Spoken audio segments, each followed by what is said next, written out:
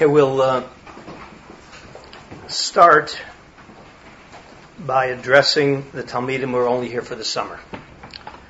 But it also can extend to those who are here a little longer. You have to have realistic expectations. And you're only here for a few weeks. So you have to realize that there's a limited amount that you can accomplish in a few weeks. There's an old joke in the yeshivas that a good serious yeshiva bacher wants to learn all of Shas in a short amount of time and have a good night's sleep. You guys come because you want to learn how to learn Gemara in 5 weeks. That's not realistic. Realistic expectations. So, now that I deflated your egos, I'll also quote something else. The Gemara says, the Medrash says, a person wants to see the Shekhinah in this world. That's a wow. Normally we're only going to see the Shekhinah in the next world. You want to see the Shekhinah in this world? Learn Torah in Eretz Yisrael. And that's what you guys did. You came to learn Torah in Eretz Yisrael. Wow. Amazing. But we need to talk here a little bit about a number of elements in this week's Parsha that can inform us about the experience of being here in Yeshiva. And we'll start with the Nitziv's introduction and his whole flow throughout Sefer Bamidbar. The Nitziv says that Bamidbar is the transition point, and the stories in Bamidbar, if you follow them carefully, he says it's the transition point between the Jews in the desert living miraculously and the Jews who are going to be entering Eretz Yisrael where they're going to have to live in a natural system. Now God controls both of them. But when you're in a miraculous system, your relationship with God is very different than it is when you have to live in a natural system. And parenthetically, that was one of the problems the Meraglim had with going into Eretz Yisrael. They liked the miraculous system, and they were very uncomfortable going into a system that requires you to plow, to plant, to fight natural wars, and have God controlling things behind the scenes. They wanted Him to control things overtly.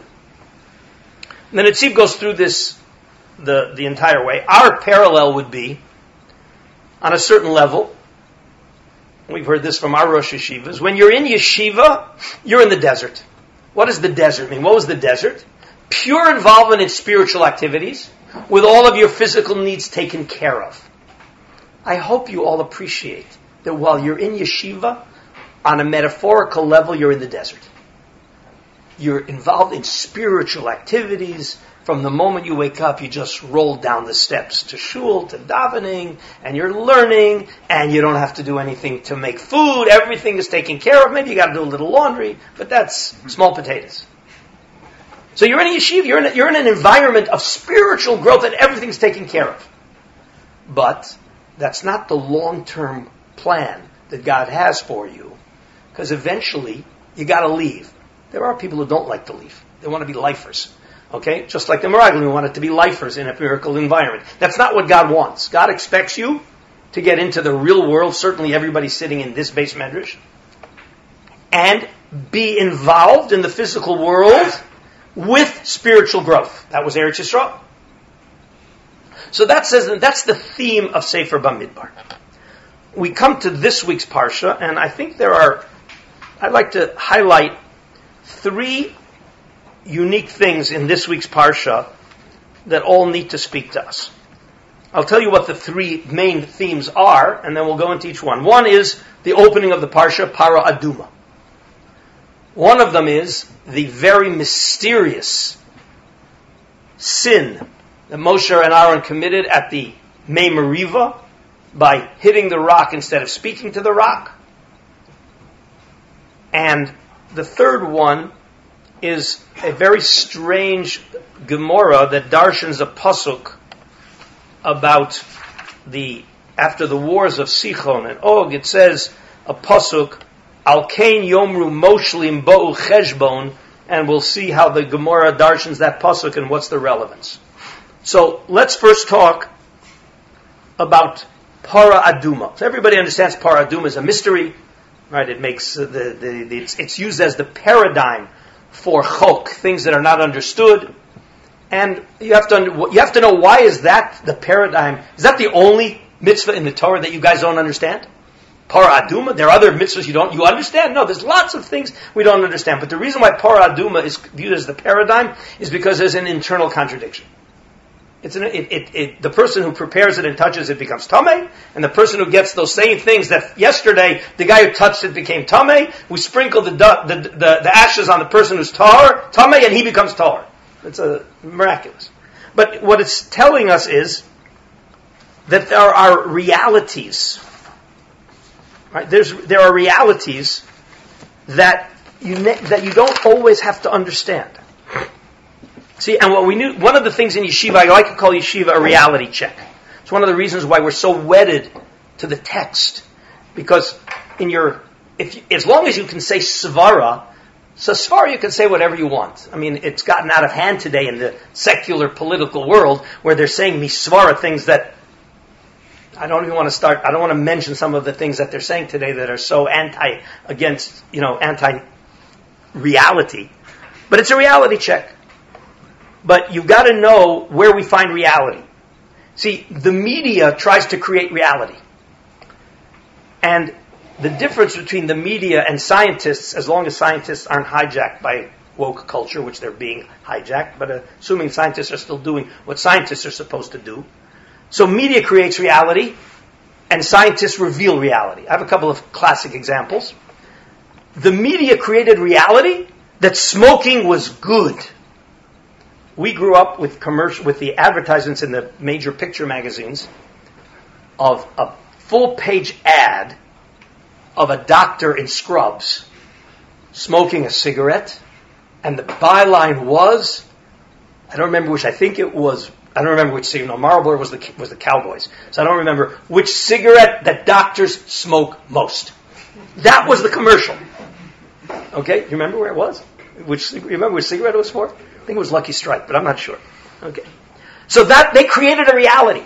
But the scientists revealed reality. Okay? That smoking kills you. Okay? But sometimes even scientists get it wrong. Talk about what we grew up with. So the two things I always remember growing up with, because I had aunts who were really into health. Okay? Butter. Lots of butter. It's healthy for you. And lots of sun. Okay? So basically now they know butter is cholesterol and sun is cancer. But they didn't know that at the time. So scientists also get it wrong sometimes. Torah reveals reality without getting it wrong. So when you're studying Torah, you've got to know that what you're doing now, you're involved in an environment, you're involved in an activity of discovering reality. Para Aduma, the Medrash says, Mi yitain tahor mitame. And the Gemara lists the Gemara gives a whole list of unexpected things. Where did Avram come from? He came from Terach. Avram comes from Terach. Lots of other examples where, it doesn't seem, it's against our intuition, but we've got to know that God runs the world not according to our intuition, but He has a system, and our job is to discover the system, to understand the system, and to know that there are transcendent realities that are not necessarily what they appear on the surface when all you do is you have a physical perspective. Para Aduma teaches us that there's lots of mysteries to reality. And we're studying Torah to try to uncover reality with all of its mysteries.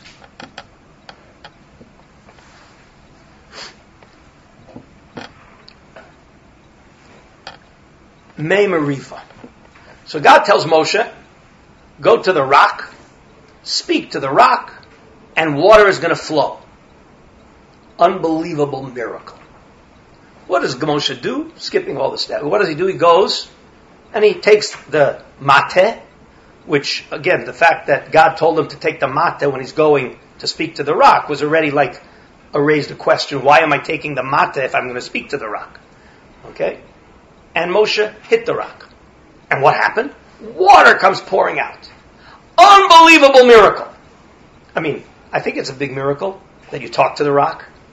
Give me water. Water flows. You tap the rock. Water flows. Those are both pretty big miracles. What does it say? Game over. You're not going into Eretz Yisrael. Yan kilo.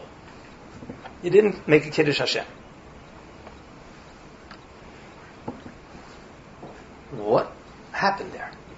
So the first thing we have to learn is that there was a marginal difference between the Kiddush Hashem and the lessons that were supposed to be learned from talking to the rock, which is less interventionist than hitting the rock.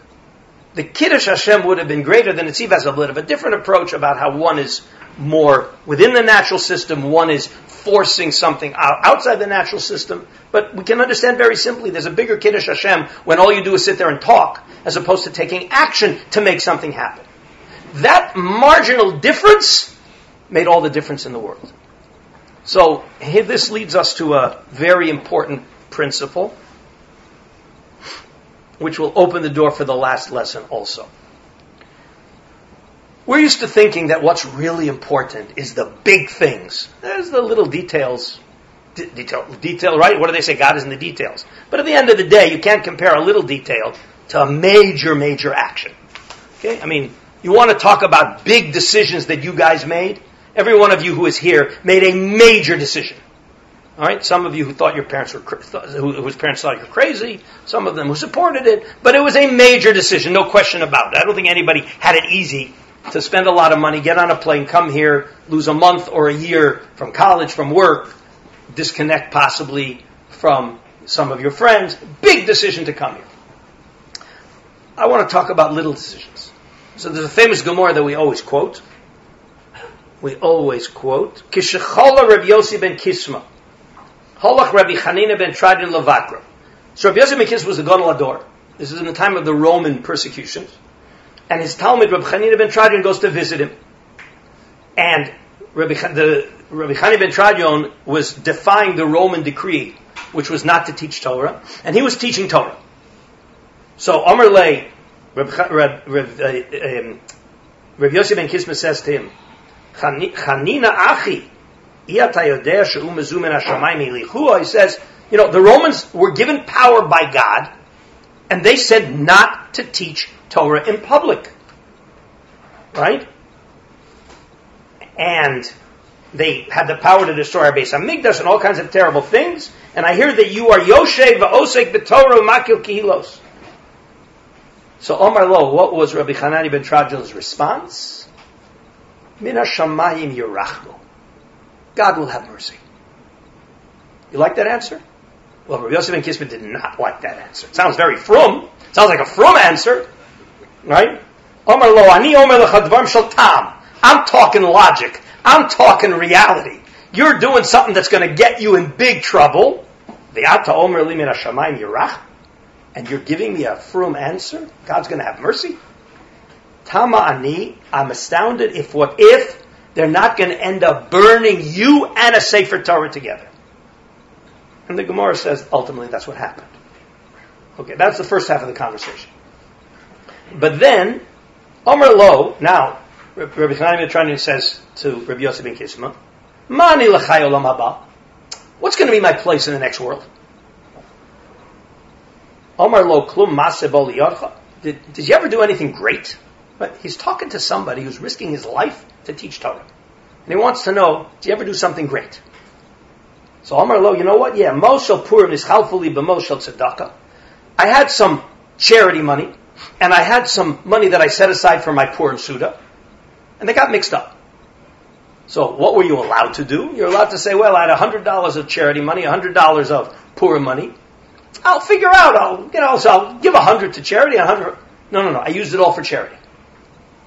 Right? And I gave it all to the Aniyim. Oh my lo! So here Rabbi Yossi ben Kisma says, "Oh, im kain, if that's what you did, michelkecha yechelki umigoralcha yigorali." I hope that I could have the same place in Olam Haba as you. So, of course, I hope everybody realizes that's pretty strange. That's a pretty strange benchmark for your Olam Haba, because so you just took the money that was Purim and the money that was tzedakah got mixed up, and instead of just splitting it, you took it all for tzedakah. So Rav Dessler, Rav Chaim Shmulevitz, they all talk about the power of maisim ketanim, little minor things. Rav Dessler talks about how. Who was looking when that happened? Nobody was looking. What does the Yetzer Hara tell you to do? No big deal. Just give this, and that. It's very easy to forego. That's where the rubber hits the road. When nobody is looking, and it's a little thing that you could go poo-poo, that defines the person. That's the person. Says Rav Dessler, why? There's glory in big actions. You get to pat yourself on the back for making a huge decision to come and learn Torah all the way in Eretz Yisrael, even if it's only for 5 weeks. Not such a big decision. But for a year, unbelievable. Pat you on the back. There's a piece of paper on the floor that nobody's paying attention to, and the yeshiva is not looking mechubad. That's no big. That's no big deal. Right? My roommate is sleeping, and I come in and I make a little more noise than is appropriate. That's a little deal. That's no big deal. Says there's no glory in that. Nobody knows, and it's not a big deal, and the Yetzer Hara can make you take it lightly. That defines the real person, what we call maisim ketanim, the little things. And that is one of the lessons indirectly from the Mei Meriva. Moshe Rabbeinu, it was a little breach. Well, little breaches have great consequences. And that's one of the things you have to realize, is that you made the big decision to come here. But what about those little decisions, those little things every day that you have conflict in? And that's really where the person is defined. And that leads us to the last lesson. So the Gemara says, the Medrash says like this. The pasuk got a lot of strange words in it, and the drashas are very powerful. Al kain yomru hamoshlim. We'll translate the pasuk literally. This is in chapter 21. All right, and we'll translate it literally, and then see how Chazal darshan each phrase. Al kain yomru hamoshlim, the rulers. Bo'u cheshbon. Let's go to a place called Cheshbon. Tibana v'tikonein ir Sichon. We will rebuild the city of Sichon. Says the Gemara. Who are these rulers that are saying, come to Cheshbon? Everybody knows the word Cheshbon means calculations. And Moshlim means rulers or control. Hamoshlim, who are the Moshlim? Elu Moshlim biyitzram. They're controlling their Yetzer Hara. And what are they supposed to say? Bo'u cheshbon, come to cheshbon. What kind of a cheshbon? Bo'u nachshov, let's calculate. Cheshbono shel olam, let's make a calculation. Hefsed mitzvah keneged schara, schara avera keneged hefseda. What is the cost-benefit analysis of a mitzvah and an avera? What does a mitzvah cost me? And what is the benefit? What is the benefit of an avera? And what is the cost? And if you do that, you're going to always end up doing the right thing. Make a calculation, cost-benefit analysis. So you're controlling your Yetzer Hara, make the calculations, and you'll be Tibana v'tikonein. Says the continuation, what's Tibana v'tikonein? It's going to be rebuilt. If you do that, Tibana b'olam hazeh, you will be built in this world. V'tikonein, and you will be fixed or rectified in olam haba. It's a great thing. Asks the Nesivos Shalom, the Slonim Rebbe, wait a minute, who are we talking to? Moshlim, who are people who control their Yetzer Hara. I'm controlling my Yetzer Hara. I don't need to make calculations. Who needs to make the calculation? The guy who's not controlling his Yetzer Hara. Right? You're not controlling your Yetzer Hara. You better get into shape by making a calculation of the cost-benefit analysis of a mitzvah and an avera. That's the problem the Slonim Rebbe says. So he says like this. He says, if you don't have your Yetzer Hara under control, an intellectual calculation isn't going to help. Because your Yetzer Hara, you're on fire with the Yetzer Hara, and you're going to rationalize everything under the sun. You have your Yetzer Hara under control. But now, of course, even when you have it under control, it never lets go. So now there's a conflict.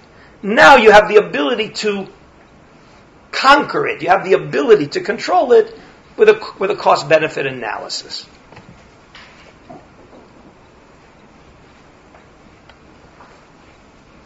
I believe that you now are in an environment where you have brought your Yetzer Hara under control. If you're on a university campus, the Yetzer Hara is not under control. It's just so overwhelming that all the calculations in the world are not going to help. So that's not, we're talking now about people who have brought their Yetzer Hara under control. And if I'll tie that back to what we said a few minutes ago, the Ma'asim Gedol, the big stuff has been done. You made the major decisions. Once you made the major decisions, this is basically what the Slonim Rebbe says. If you haven't made a major decision, and you're now confronted with relatively small decisions, but you've got to make a major decision, this cheshbon isn't going to work. You've got to just dive in. You've got to make a decision that isn't going to be built on cost-benefit analysis. It's a little bit better this way, a little bit that way. No. You got to dive in. You have to make that decision. You almost have to dive in. That's, I think, most of your decision to come here. You didn't sit there and, well, a little bit this, a little bit that. Again, maybe if you're planning to stay longer, but it's just you got to make the decision. Now you're here, so you made the major decision. Now you're confronted with the small decisions. How do I spend my time? How do I interact with my roommates? How do I interact with yeshiva property? All of those little things. Okay, now you can sit there, and when the alarm clock goes off, you can say, well, I really davening on time for davening, a few minutes late. Rush Psukei de Zimra. I really need a little more sleep. Now the Yetzer Hara can start playing with you, and you need to make the cheshbon. What am I doing here? Why am I here? Is this better? Is that better? Because you made the major decisions.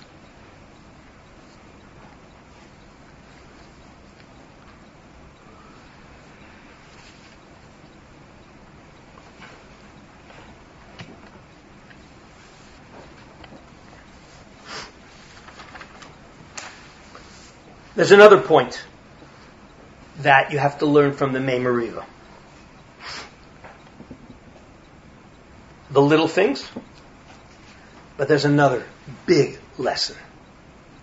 How long did it take Moshe Rabbeinu to lose his right to go into Eretz Yisrael? 1 minute.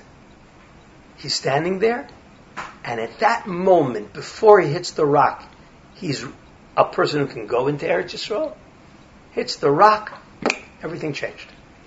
The power of 1 minute.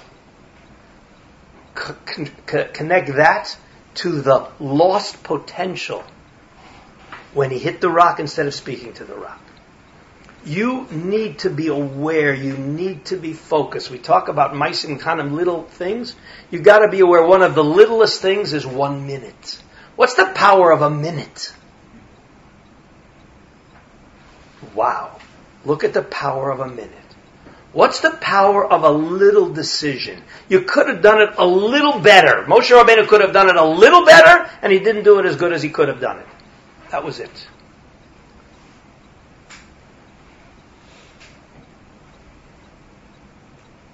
They both were big Kiddush Hashems, but one was a little not quite as good as the other. You've got to be asking yourself, can I do it better? Don't cheapen the value of 5 or 10 minutes. What's the difference whether I get to davening 2 minutes late or I get to davening 2 minutes early? You know what the difference is? A world. A whole world. One is relaxed, serious davening, and one is... Now, it's easy in yeshiva. But you got to do it now, and if you were listening carefully to Marty Rothenberg yesterday, hopefully you'll walk away with it a little bit.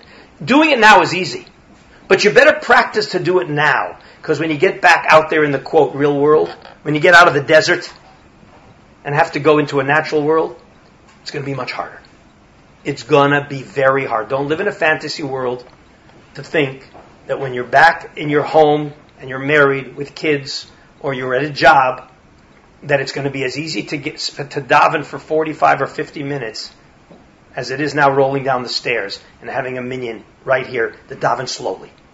It's going to be a challenge, but you start overcoming the future challenge by realizing that right now you got to work on it, that right now you're in the environment where it's going to be a lot easier. It's still a challenge, and it's those little things that are going to transform you. I think it was mentioned yesterday also by Marty, and everybody's here to change.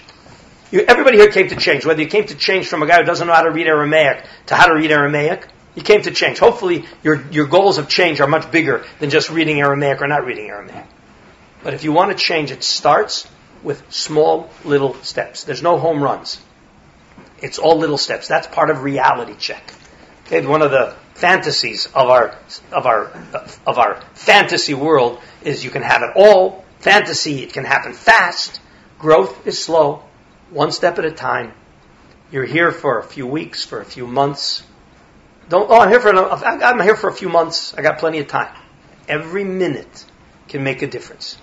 And that's what you got to be focusing on.